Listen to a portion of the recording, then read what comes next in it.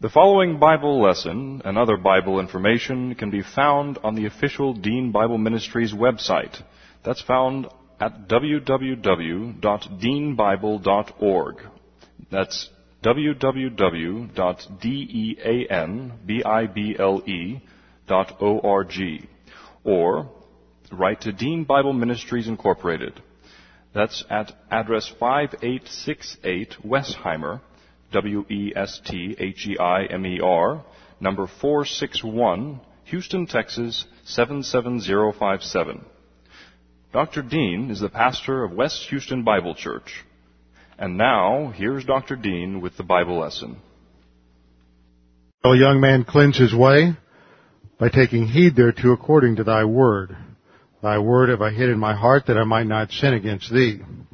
Thy word is a lamp unto my feet and a light unto my path. Jesus prayed to the Father, sanctify them in truth. Thy word is truth. For the word of God is alive and powerful, sharper than any two-edged sword, piercing even to the dividing asunder the soul and the spirit and the joints from the marrow, and is a discerner of the thoughts and intents of the heart. The flower fades and the grass withers, but the word of God abides forever. Before we begin our study of God's Word, let's make sure that we're in fellowship, ready to concentrate, ready to study under the teaching ministry of God the Holy Spirit. So we'll bow our heads together and have a few moments of silent prayer, and then I'll open in prayer. Let's pray.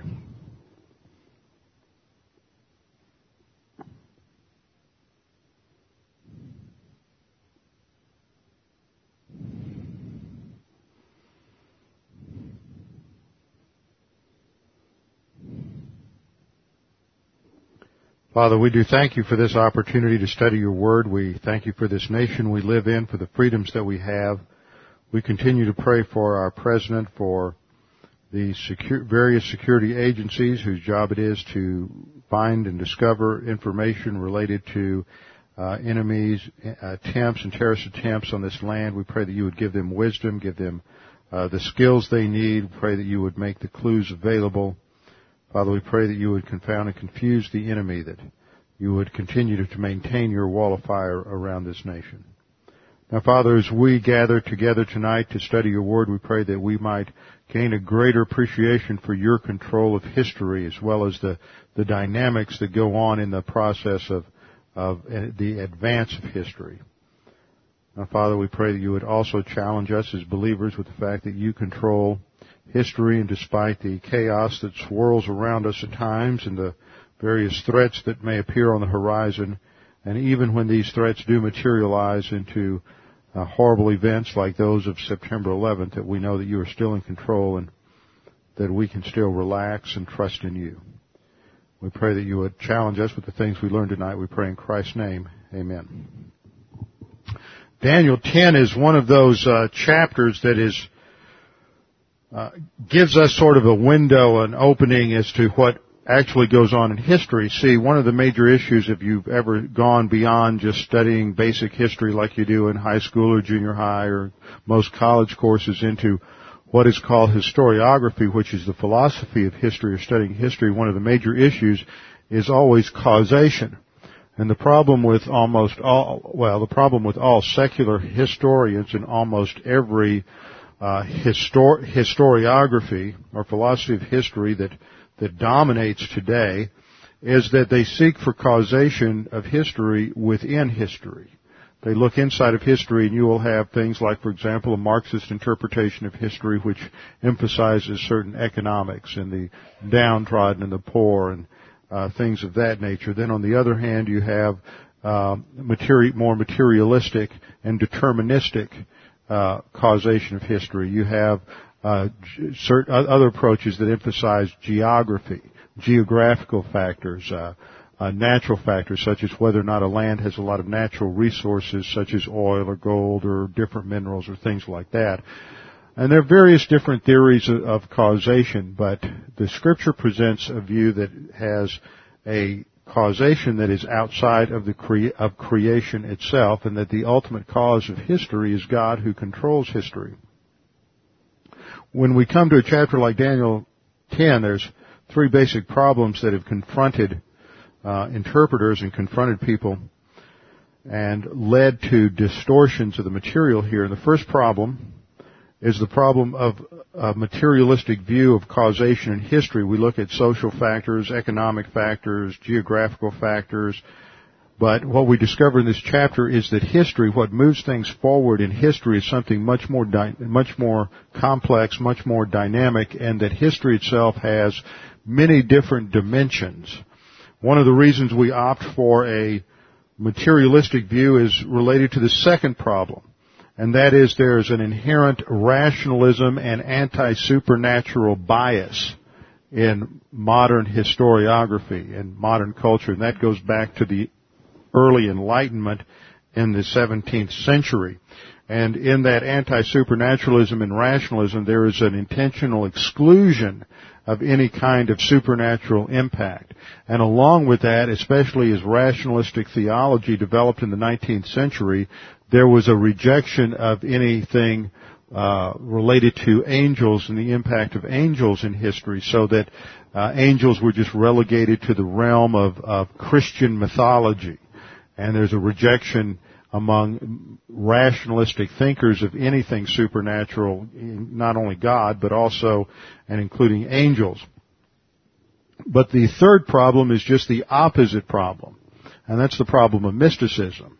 And these are the folks who give undue emphasis to the angels, to supernatural forces, especially the angels, where these are the folks that find a demon behind every tree and see an angel everywhere. And we've really seen the reaction up from the late 19th century, mid-19th century, up to the, let's say, 1950s.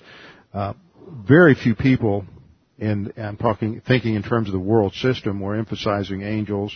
In most Protestant evangelical denominations, in fact, the trend was to reduce Satan to just sort of a personification of an evil force. There was no real person of Satan. There were no real demons. Demon possession in the Bible was just some sort of antiquated, primitive description of psychological disease and mental illness. There weren't really demons or demon possession. So that was the effect of rationalism, was just to reject everything about the angels. And then we started seeing a reaction to that and go all the way to the other extreme, so that by the 1990s, angels are hot stuff. You buy little angels in every store you go into, and you have angels on greeting cards. You have television shows about angels, none of which has anything to do with what the Bible actually reveals about angels. And then you go to many churches, and you see the same kind of emphasis where everything boils down to some sort of angelic influence or demonic influence, and so there are numerous problems with that. I want to read you some things out of a book called 3 Crucial Questions About Spiritual Warfare by Clinton Arnold. And the author is the professor of New Testament language and literature and director of the THM program at Talbot Seminary. Unfortunately, his views in this book tell us how far Talbot has sunk into charismatic theology and false demonology. But I want you to get an understanding of what's going on out there outside the walls of Preston City Bible Church. One reason I'm doing that, I've been impressed lately because of a conversation I had with a good friend of mine about 3 or 4 weeks ago. He was not a member, but a part-time attender of a church that was going through the process of looking for a pastor. And it's an elder rule church, and they had decided on a pastoral candidate, and they had announced it in the bulletin and said on such and such a date, the pastoral candidate will be here to speak to the church, and afterwards we'll vote to accept him. It was just sort of put that way. And they really didn't have any kind of interaction with the congregation or question and answer, but he thought there might be an opportunity, so he wanted me to tell him some questions. So I came up with about 5 or 6 good questions that would reveal the guy's theological orientation in terms of free grace versus lordship and dispensationalism and some things like that. And he emailed me back and he said, okay, those are good questions, but what are the right answers? Now, he really knew what the right answers were, like many of you, but he would not spot it in terms of the technical vocabulary. And so as I thought about that, I reflected on the fact that part of the role of a pastor, obviously the pastor of that church who had been there for 30 years, had not really trained his congregation to be able to function when he left. And no pastor, and this has application for parents. See, the role that you have as a parent is to train your kids to be able to do without you. When they hit 18, they shouldn't need you anymore. You should have done your job. Now, whether or not they apply what you teach them, well, that's another story. But you should teach them and equip them so that they can function without you. And you don't know when that's going to happen. Same thing's true for a pastor. I may be here in 5 years. I may be here in 5 months. I may be here in 5 years. I may be here in 15 years, but I may not. You know, I've had friends die of heart attacks at my age. So one never knows. You can't count on that. So part of my job as a pastor is to train you so that when that time comes, you're able to spot the idiots that come along looking for a church. And that's not too hard today because that's 99.9% of them. But I want to, let you know some of the wonderful things that are going on out there in the real world. And in this book, he starts off with this example. He says, the June 24th, 1994 edition of the Crónica Semanal, a Guatemala news magazine, ran a cover story on this once popular idol. This is an idol named Maximon down in the city of Quetzaltenango down in Guatemala. And he says, they ran this article titled, The Defeat of Maximon, Protestant Fundamentalism Alters the Culture of the Altiplano and Turns the Native Religions into Tourist Attractions. Then the writer goes on to say, for many years, groups of Christians in the area had engaged in spiritual mapping and aggressive warfare prayer. Now, I want you to notice that vocabulary. So you hear people talking that vocabulary, your radar ought to start going off. Bells and whistles and alarms. Spiritual mapping. What in the world is it? Where do you find that concept in the Scripture? Aggressive warfare prayer. See, what's happened in the charismatic movement, and it's infiltrated throughout most of evangelicalism in the last 10 or 12 years, is this radical, aggressive, spiritual warfare mentality. And you'll see from what I read to you what's involved in that. These groups had engaged in spiritual mapping and aggressive warfare prayer against the territorial spirits. Pay attention to that term. Including Maximon. In addition, 4 teams of intercessors from Guatemala City had gone to 4 points of the nation on June 25th, 1994, to pray for the country on a specially designated day of prayer. On that day, 70,000 people participated in the March for Jesus in Guatemala City, announcing to the principalities and powers that Jesus, not the Mayan spirits, is Lord over Guatemala. Well, he goes on to say, this is truly newsworthy and something to get excited about. Where it reminds us of some of the amazing events in the first century when the people turned from idols to serve the living and true God. The problem with charismatics is they always want to go back to the first century, and if anybody really understood how screwed up the first century church was, nobody would want to go back to it. I mean, they didn't even have vocabulary like Trinity or hypostatic union or rapture. They were at the beginning stage of the development of understanding of the Bible, not as far down the road as we are. It is naive and silly to think that somehow the early church had it better than we do today. And yet 90% of the Christians and seminary professors you talk to have the idea that wouldn't it be great if we could get things back to the way they were in the first century? Well, why don't they really go home and read 1 Corinthians a few times? He goes on to say, where it varies, that is the contemporary issue varies slightly, is in method. Although the preaching of the gospel is still central, an incredible emphasis is now being placed. Now, note it, you got to learn how to read. As soon as somebody says where it's still, although the gospel is still central, that concessive clause, although, tells you it's really not central anymore. Okay? Although the gospel is still central, an incredible emphasis is now being placed on preparing the ground by dealing with the high-ranking evil angels. Let me tell you, I've been to conferences on this stuff where they were casting out demons and all this. The gospel isn't, not only is it not central, it's not correct. So don't be deceived on stuff like that. They say an incredible amount of emphasis is now placed on preparing the ground by dealing with high-ranking evil angels, territorial spirits, over the region. The unique emphasis on battling territorial spirits has also become a key element in a variety of ministries in the United States. One example is a place called the Dwelling Place in Hemet, California. He goes on to describe that, and he says the pastor was convinced as they were trying to, I need to read the whole example. He says, this is a fun one. Over a decade ago, Pastor Bob Beckett began to have recurring visions of a bear hide stretched out over this large Southland community as he sought the Lord during times of personal prayer. Each of the four corners of the bear hide had claws firmly anchoring the hide into the area. This was his dream. And down the middle of the hide was a strong backbone. What did this image represent? Well, the pastor was convinced, he generates this out of his own mind. The pastor was convinced that this was the ruling demonic spirit over the area. He later discovered that the name of the spirit was Takich. Now, how did he discover that, I wonder? He believed that God, how would you discover that unless you were engaged in dialogue with the demon? And the Bible forbids that. He believed that God was giving him specific information so he could lead his people in warfare prayers to bring down this territorial spirit and ultimately increase the effectiveness of the church in its outreach and ministry in the community.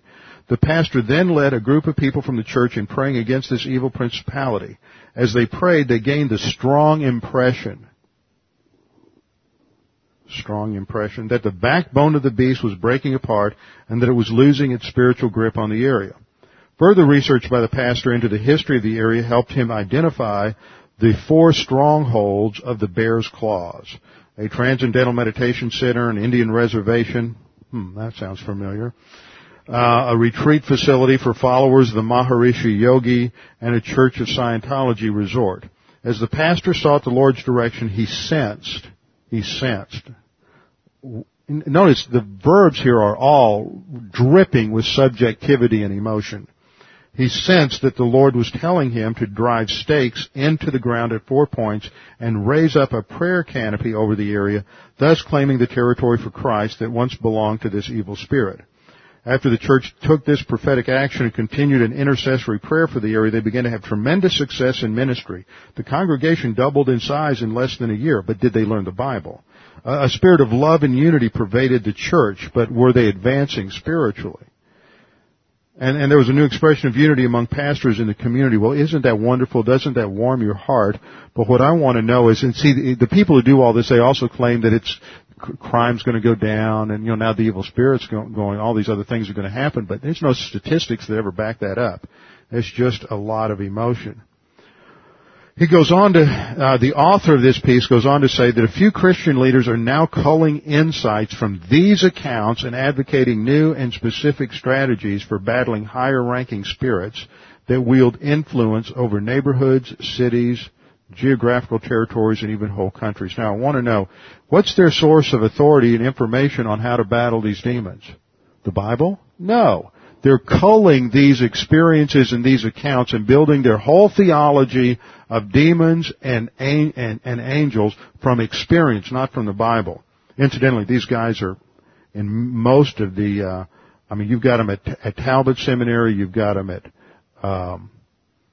Trinity Evangelical Divinity School up in Chicago, you've got them in most of the standard evangelical schools. There's nobody at Dallas like this. There's nobody at Schaefer or Tyndale. There's nobody like this at the Master's Seminary. But most of the others have people into this. He goes on and gives more examples. I guess that's enough to make most of you bilious, so we'll stop there. Where they get this, biblically, is from Daniel chapter 10. And what they've done is they've taken just these little hints of the fact that behind the created observable world that we see, there are influences coming from both demons and elect angels. But the Bible doesn't tell us any more than that. And yet they extrapolate not only entire theologies, but entire methodologies of prayer and spiritual warfare and spiritual mapping, all based on these experiences. And really what they've done is in an ironic way, they have immersed the church into full-blown demonism. because that's what happens once you start conversing with demons and once you get involved in this kind of aggressive one-on-one attack with demons. It is forbidden in the Bible. We are to be in a defensive posture, not an offensive posture, and that's the point of all the verbs to stand firm in Ephesians 6, verse 10 and following. Also in James chapter 4, 1 Peter 5, the emphasis is on defense. So we have to look at this with a little more detail than we normally would in Daniel chapter 10, simply because it is a passage that is being blown out of context and is a place for the basis for much distortion.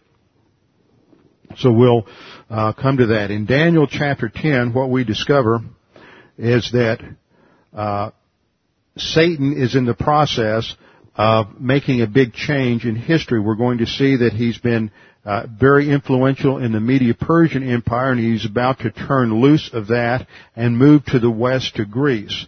And certain things are going to happen between the kings of Persia and the kings of Greece, and as a result of those battles and wars, some of this we studied in Daniel chapter 8 already, as a result of that, and the development of the Greek Empire, what will happen is that Alexander will come on the scene, he'll conquer the Persian Empire, and then he dies at a young age, and that empire is split into four, and one of those regions, the region of Syria, goes to the Seleucids, and one of the Seleucid kings is Antiochus Epiphanes, who's one of the most virulent anti-Semites in the Old Testament.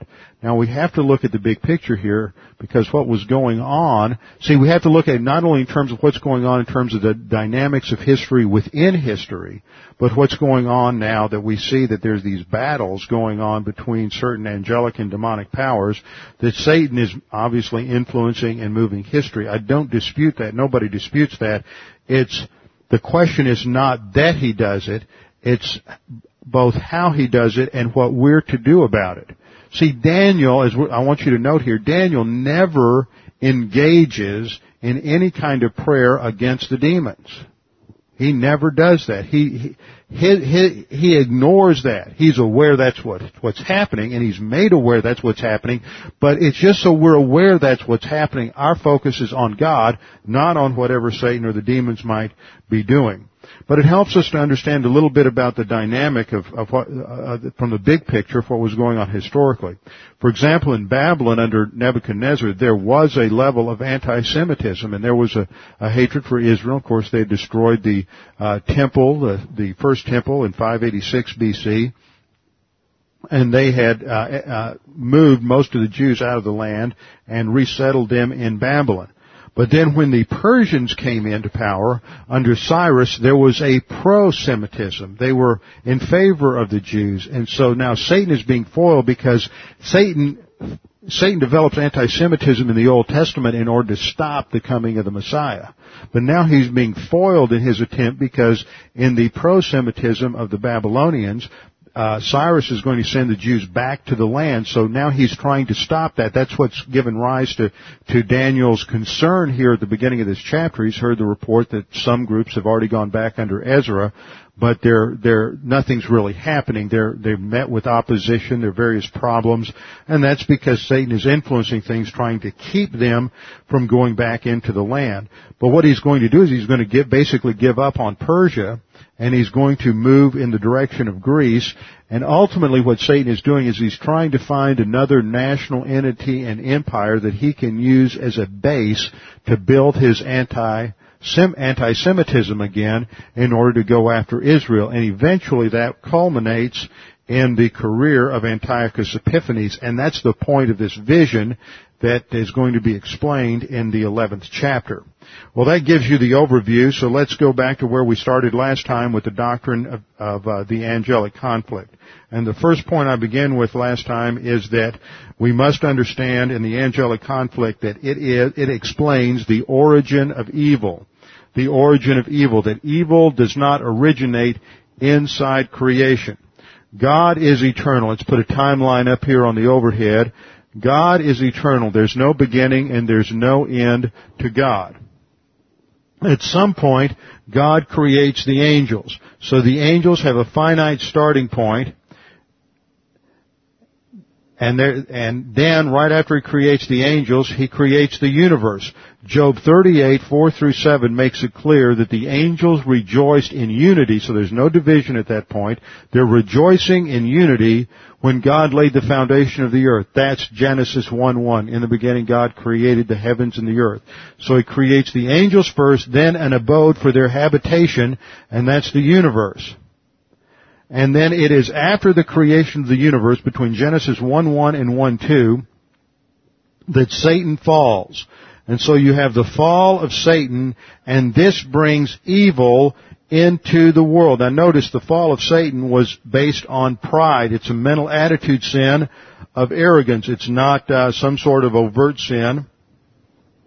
We're going to get into this more on Sunday morning in 1 Corinthians, that one of the biggest problems you run into again and again and again in American Christianity is that American theologians and pastors just don't know what to do with a Christian who sins.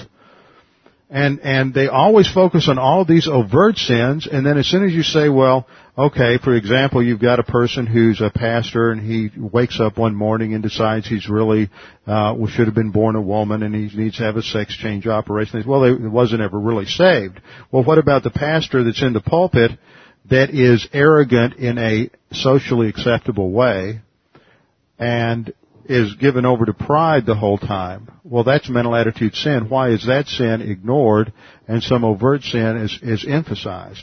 And so the arrogant pastor is clearly saved, but the sexually confused pastor probably wasn't ever saved. See, there's such a superficial attitude towards sin and evil. Evil is the result of simply Satan's desire to be independent from God. So it has a finite starting point, and it will have an ending point in that it is going to be evil, and Satan and all of those who have rebelled against God, the fallen angels and all unbelievers, human unbelievers in time, will be confined and restricted to the lake of fire at the end of time. So that for the Christian, evil is something that is temporary. But for all non-Christian religions and philosophical systems, they either cannot explain evil, or evil is basically confused with good, and it's just it's a very pragmatic distinction. But for every other system, including Darwinian evolution, evil has to be something that is natural to all creation and normal and has always been there. And there's ultimately no reason outside of creation. See, everything under here is in the created order. This is creation. And to define evil, you have to appeal to something, some sort of absolute that exists outside of creation. And only Christians have a God who is absolutely perfect righteous, who gives them a standard for being able to determine what evil is.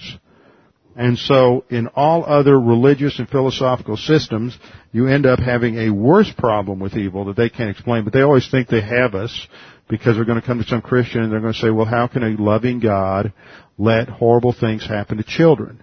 And most Christians just don't know enough or think enough. They've never been taught to think deeply about this, and so all of a sudden they just freeze up and, well, I don't really know what the answer is. Well, the answer is, well, you explain it without God. See, they can't explain it without God at all. They're in a worse case. They're like somebody living in a house and throwing rocks. They're not throwing rocks from outside the glass house. They're throwing rocks from inside their glass house. So the starting point to understand the angelic conflict is the origin of evil. That evil is not normal. Was not part of the original creation. It originally came about as a result of Satan's decision to revolt against God. Ezekiel 28:11 and following, and Isaiah 14:12 and following. Point number 2, the angels were created along with the physical creation, and they are considered in the Bible to be a part of God's creation. This is important. A lot of what I'm going to say as we go through the angelic conflict tonight is old news, but I'm going to put a few little twists in here to give you a new perspective on it. The angels were created along with physical creation and are considered as part of creation. Job 38:4 through 7, Psalm 104, verse 4, and Psalm 14:82. Let me give those to you again. Job 38:4 through 7, Psalm 104:4 and Psalm 14:82.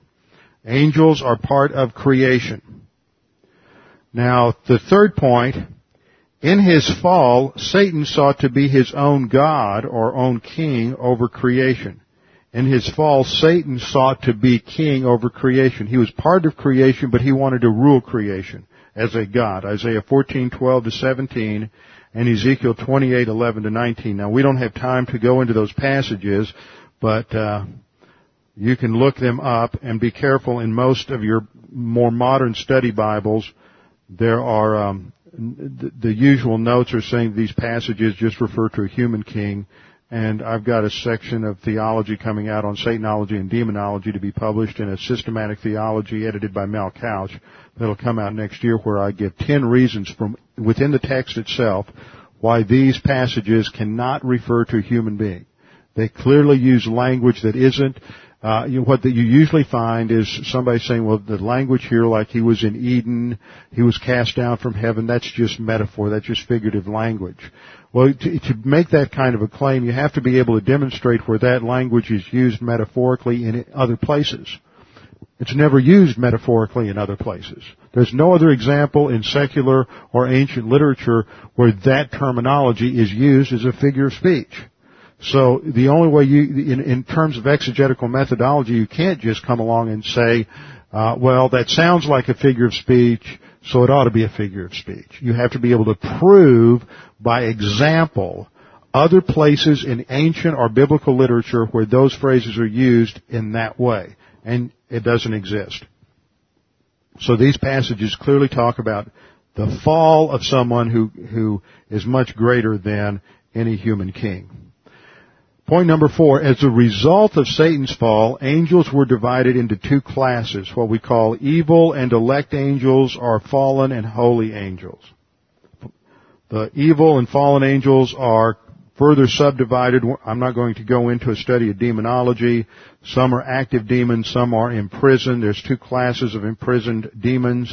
Those who were involved in the Genesis 6 infiltration of the human race, and another group that will be released from the abyss during the tribulation. So you have evil angels and you have the elect angels. Remember, all angels, including Satan, are part of creation. So that brings us to point number 5.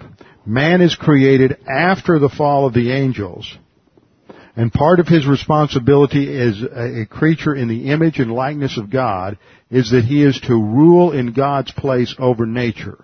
Key point, he is to rule over nature. Genesis 1:26-28. He is to rule over all of nature, and that would include eventually the angels.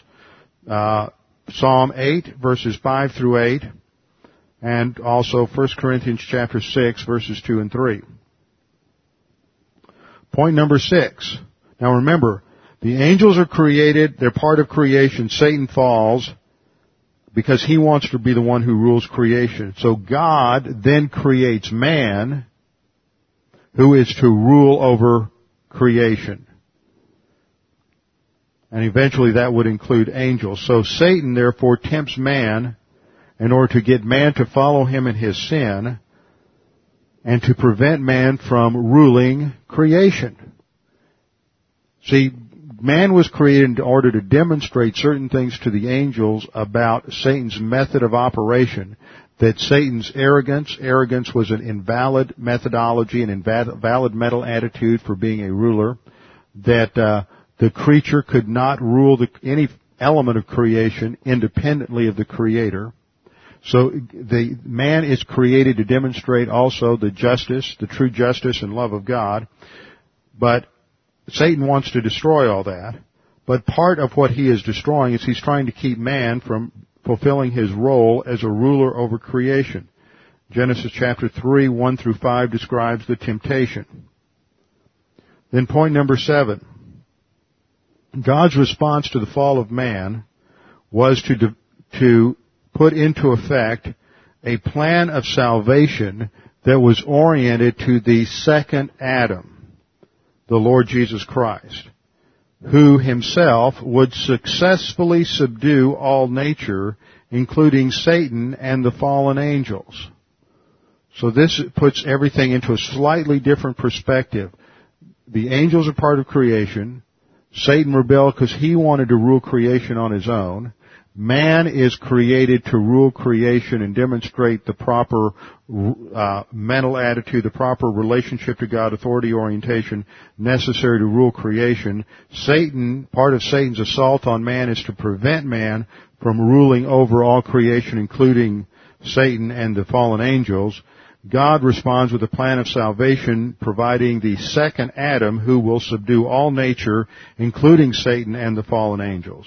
So Jesus Christ becomes the head of a new species, a new creation, and through Jesus Christ, this new creation, which is the church, is going to be able to eventually, not now, not in the church age, but eventually, we will be able, along with the Lord Jesus Christ, to subdue Satan and the demons, and that happens at the second coming when we return with Jesus Christ at the end of the tribulation.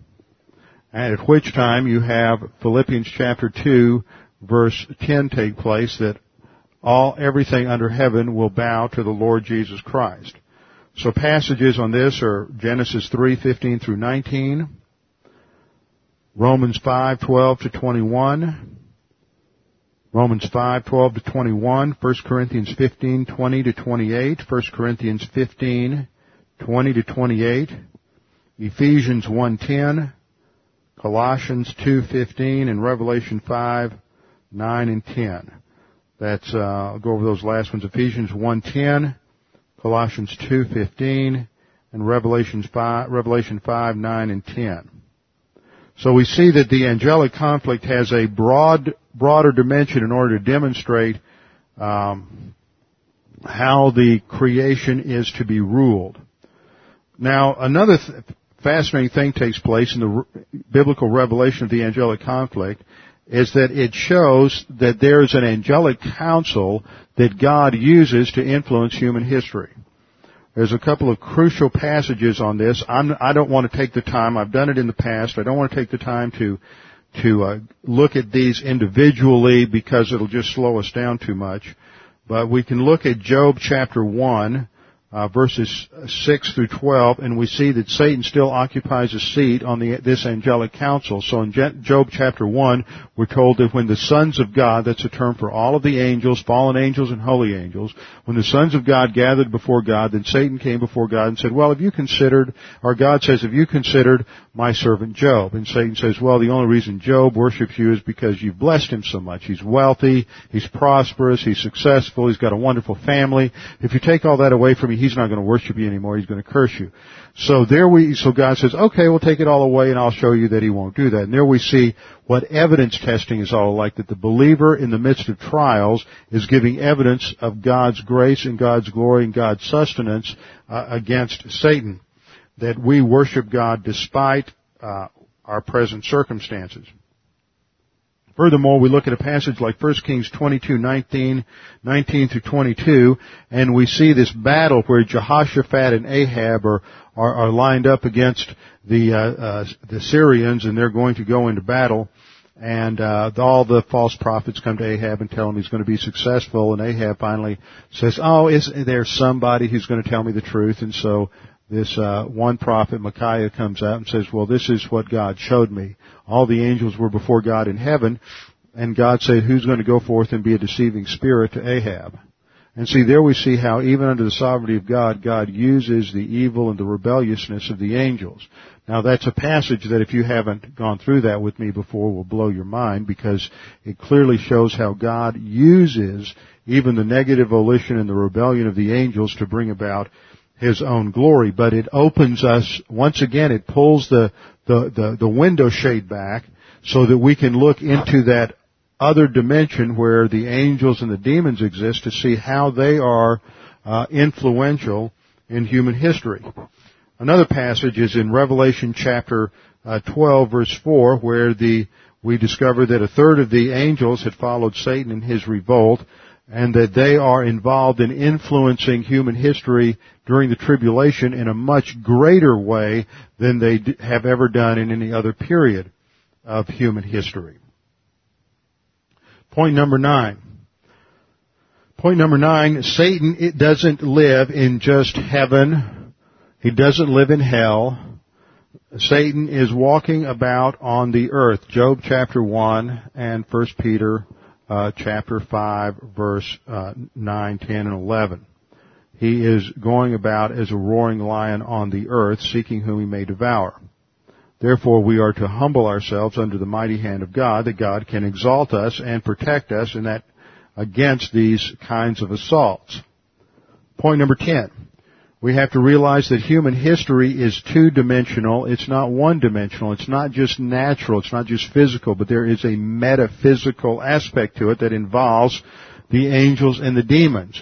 But the thing that we have to understand is that's not where our focus is to be. We need to understand that it's influenced that way, but it's not our job to stop that influence. Our job is to have direct communication with God, and then God is the one who deals with the angels.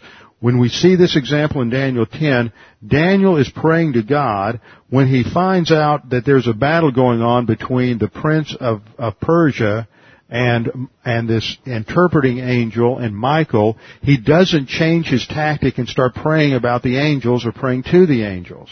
See, this is what happens in this modern screwed up view of territorial spirits and spiritual warfare, is they start praying against the demons and praying against the territorial spirits, and that's just a completely false, if not heretical, application derived from this passage. Point number 11. In Revelation chapter 12, John reveals something about the virgin birth that is not seen in any of the Gospels. Revelation 12:4 is partly historical. It says, his tail swept away a third of the stars of heaven. That's a reference to the tail of the dragon and the third of the angels that followed him in his revolt. A third of the stars of heaven, and threw them to the earth. And that happens towards the middle of the tribulation and is yet future, and the indication there is that the demons are going to become visible and active, and they're going to be confined to the earth during the second half of the tribulation. So it's going to be bizarre. People are going to walk around and see demons during the tribulation, during the last part, and they're going to be influential in human affairs. Everything comes together at the end of the tribulation. And then we have sort of a look back, and the dragon stood before the woman who was about to give birth. Now the woman here is Israel, and the birth here is of the Messiah. And it says, the dragon stood before the woman who was about to give birth, so that when she gave birth, he might devour her child.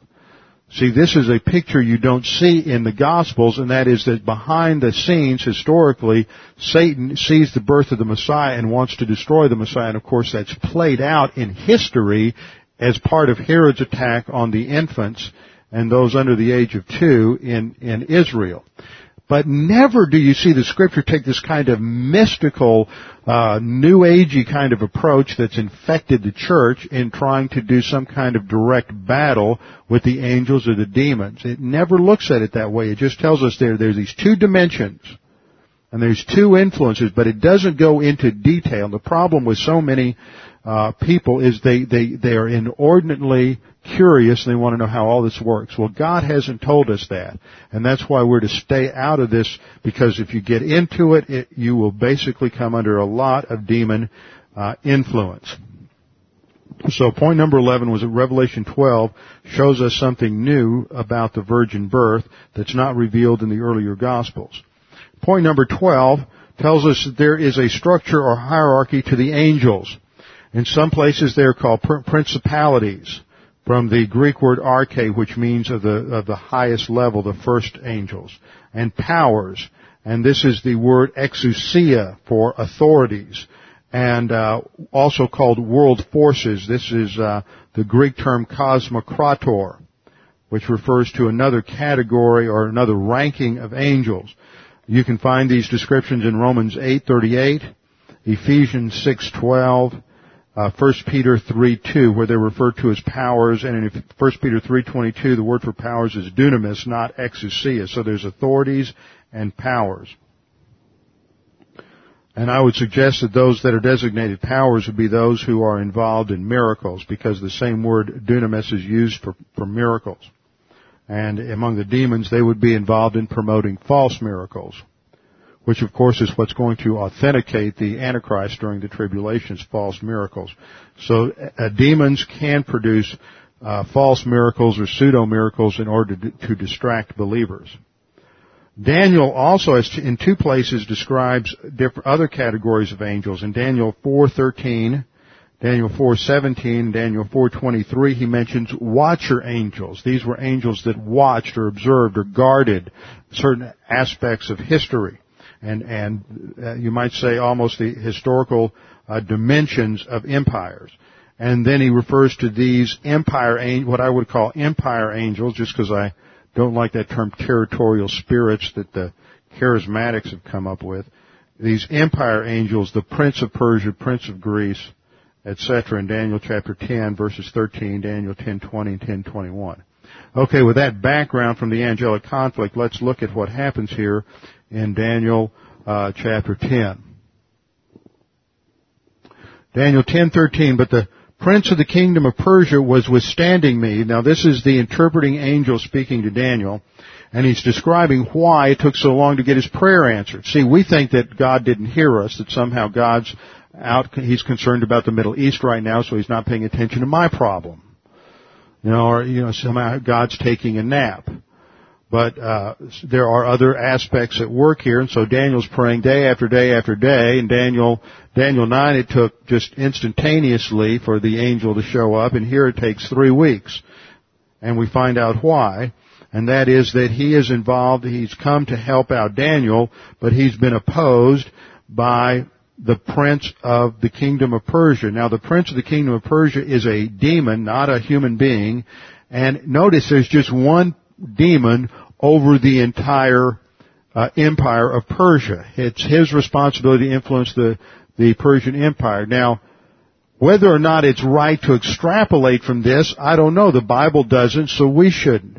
And what's happened with this doctrine of territorial spirits is they will say that have you ever noticed that some neighborhoods, some streets, there are more Christians than others? That's because of territorial spirits.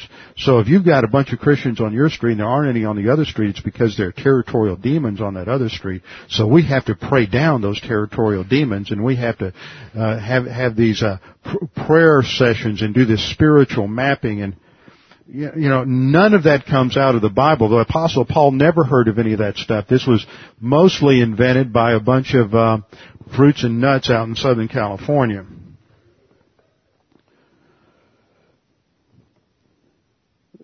All we're told here is the prince of the kingdom of Persia was withstanding me. There was a battle in the heavenlies, and this interpreting angel had to call on aid. Notice he had to, and it doesn't say that he is successful because Daniel kept praying. This is another wacko idea that came out in the late 80s. There was a couple of real popular spiritual warfare novels that came out called Piercing the Darkness and This Present Darkness by a guy from the Northwest named Frank Peretti. They've been bestsellers and completely confused a lot of people, including doctoral students that I knew at Dallas Seminary back in the late 80s. Oh, isn't it wonderful? It encouraged me to pray. I said, yeah, it encouraged you to pray because it basically taught the doctrine that angels couldn't do anything unless you prayed. Do you believe that? Oh, no, of course not. So you were encouraged to pray by false doctrine. That's good. And you're getting your doctorate in theology from Dallas Seminary? Explain this to me. I mean, people came to, well, it's just fiction. Well, Jesus used parables. Parables are fiction. Fiction can teach theology. And this guy the author was the son of an Assembly of God, a charismatic pastor, and this is a novel, a fictional form of teaching this kind of hyper-spiritual warfare heresy that started coming out back in the 80s.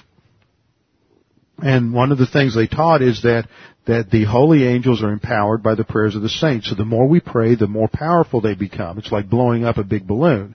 The more you pray, the bigger and stronger the holy angels become. And if the church doesn't pray, the weaker and weaker they become, and then the demons win. It's just this mystical garbage that's just, it's like superstitious nonsense. And yet, I'm telling you, back in the 80s, Tommy and I were writing against this stuff. In fact, writing against this is what gave us the opportunity to write the book on spiritual warfare. One of the heads of Harvest House, president of Harvest House, read one of our book reviews and called us up and said, we want you guys to write a book on this because nobody is saying the kinds of things that you're saying. You seem to be the only people out there saying anything biblical. So, now this stuff is mainstream. Back then it was in the fringe in the late 80s, but now it's mainstream in most churches because of the influence of books like Peretti's novels. I mean, it's just suckered people, and they've sold, I think the last time I saw a copy on a bookshelf, it said that over 3 million were in print. So we have to be careful about looking at and seeing exactly what the Scripture says.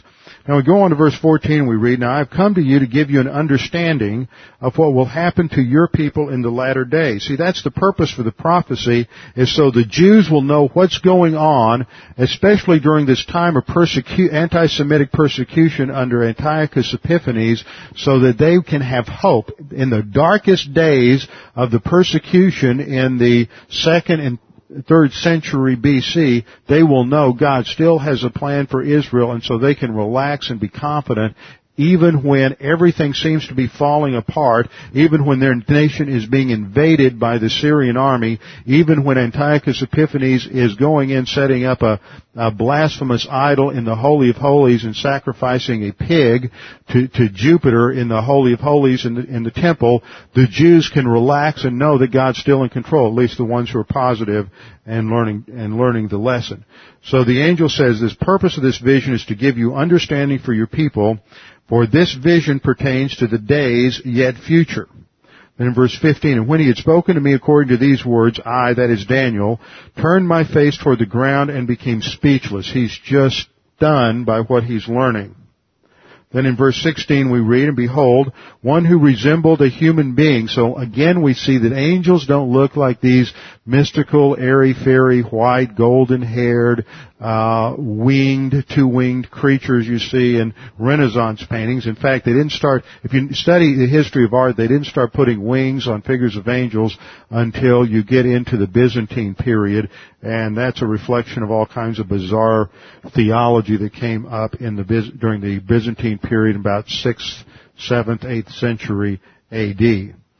So, the angel looks like a human being. They always look like a human being in Scripture.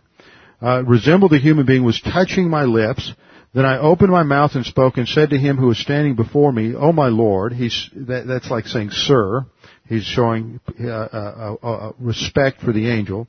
O my Lord, as a result of this vision, anguish has come upon me, and I have retained no strength. Now remember, Daniel's 85 or 90 years of age, and he's just overwhelmed by all that he's seeing here and realizing all of the suffering that's going to come to his people in the next few centuries, and in fact in what would be going up to Daniel's, the 70th week of the vision in Daniel chapter 9. Then in verse 17 we read, For how can such a servant of my Lord talk with such as me? Daniel is just showing his respect for the angel and saying, How can you talk with me? As for me, there remains now no strength in me, nor has any breath been left in me. And we see his genuine humility here. Verse 18, Then the one with the human appearance touched me again and strengthened me. Incidentally, this is like the third angel that we've seen here. There was the interpreting angel, and then there was the reference to Michael, and now this is a third angel. And they seem to have trouble keeping Daniel going. He's 85 or 90, and he's just seems a bit frail here. Another thing we notice here is that the angels seem to be, there's a sense in the pace of the Hebrew that they're in a hurry to get Daniel to pay attention. We need to go. You need to get the message. We've got a job to do because something's happening outside of history in the supernatural realm that we need to deal with. So Daniel then says in verse 19, O man of high esteem, the angel says to Daniel, verse 19, O man of high esteem, do not be afraid. In other words, calm down. Doctrine will stabilize your emotions even in the midst of crisis. Listen to what we have to say.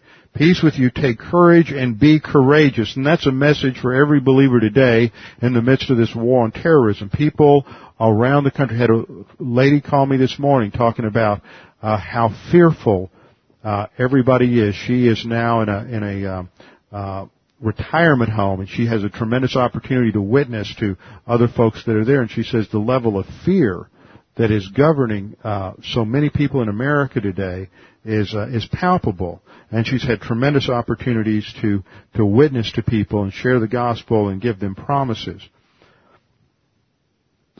So we read, the angel says, "Peace be with you, take courage and be courageous." Now, as soon as he spoke to me, Daniel says, I received strength and said, "May my Lord speak, for you have strengthened me."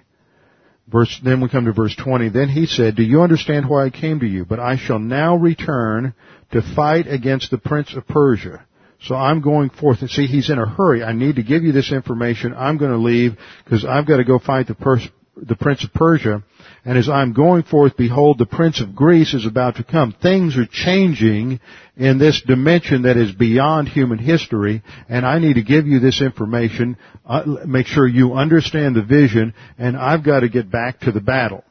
So this whole chapter opens up for us this other dimension that takes place of true warfare in the heavenlies between the angels, and gives us an idea of how God works to control human history. He doesn't do it independently of events either within the created order, but he does it through the angels and through believers.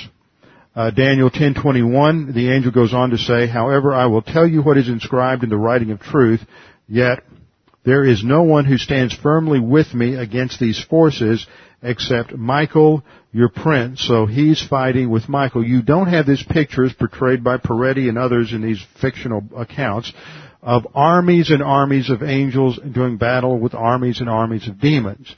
You have one demon, you have one holy angel fighting alongside of Michael. We don't have myriads and myriads of angels involved in these sort of empire or imperial struggles that are influencing human history. Well, that gives us insight into what goes on behind the scenes. We can just imagine. Don't let your imagination run away with you now. We can just imagine, though, what must be taking place as we look around with this war on terrorism. That doesn't justify us to pray against the demons or pray to the angels. Daniel never does that. Daniel continues to pray directly to God and to apply doctrine. That's the believer's responsibility. And to rest and relax in the principles of doctrine, and that God controls human history. We understand the methodologies and the dynamics of what's going on behind the scenes, but that's not the issue. The issue is our personal relationship with God, our growth to spiritual maturity, and advance in the spiritual life, with our heads bowed and our eyes closed. Father, we do thank you for this opportunity to study your word, to be reminded of the fact that we are part of a larger scenario, and that is the battle, the rebellion of the angelic conflict. That we as believers are here to be trophies of your grace and to be witnesses on your behalf against the calumnies and against the charges of Satan and the demons. Father, we pray that you would keep us strong in doctrine, that we might not be distracted by these false teachings that are so prevalent today, nor that we would be distracted by our own sin nature, our own fears and anxieties, but that as believers who understand your word, know your promises, that we might stand firm, relaxed and courageous, and that we might be used by you as witnesses to those around us. We pray this in Christ's name. Amen.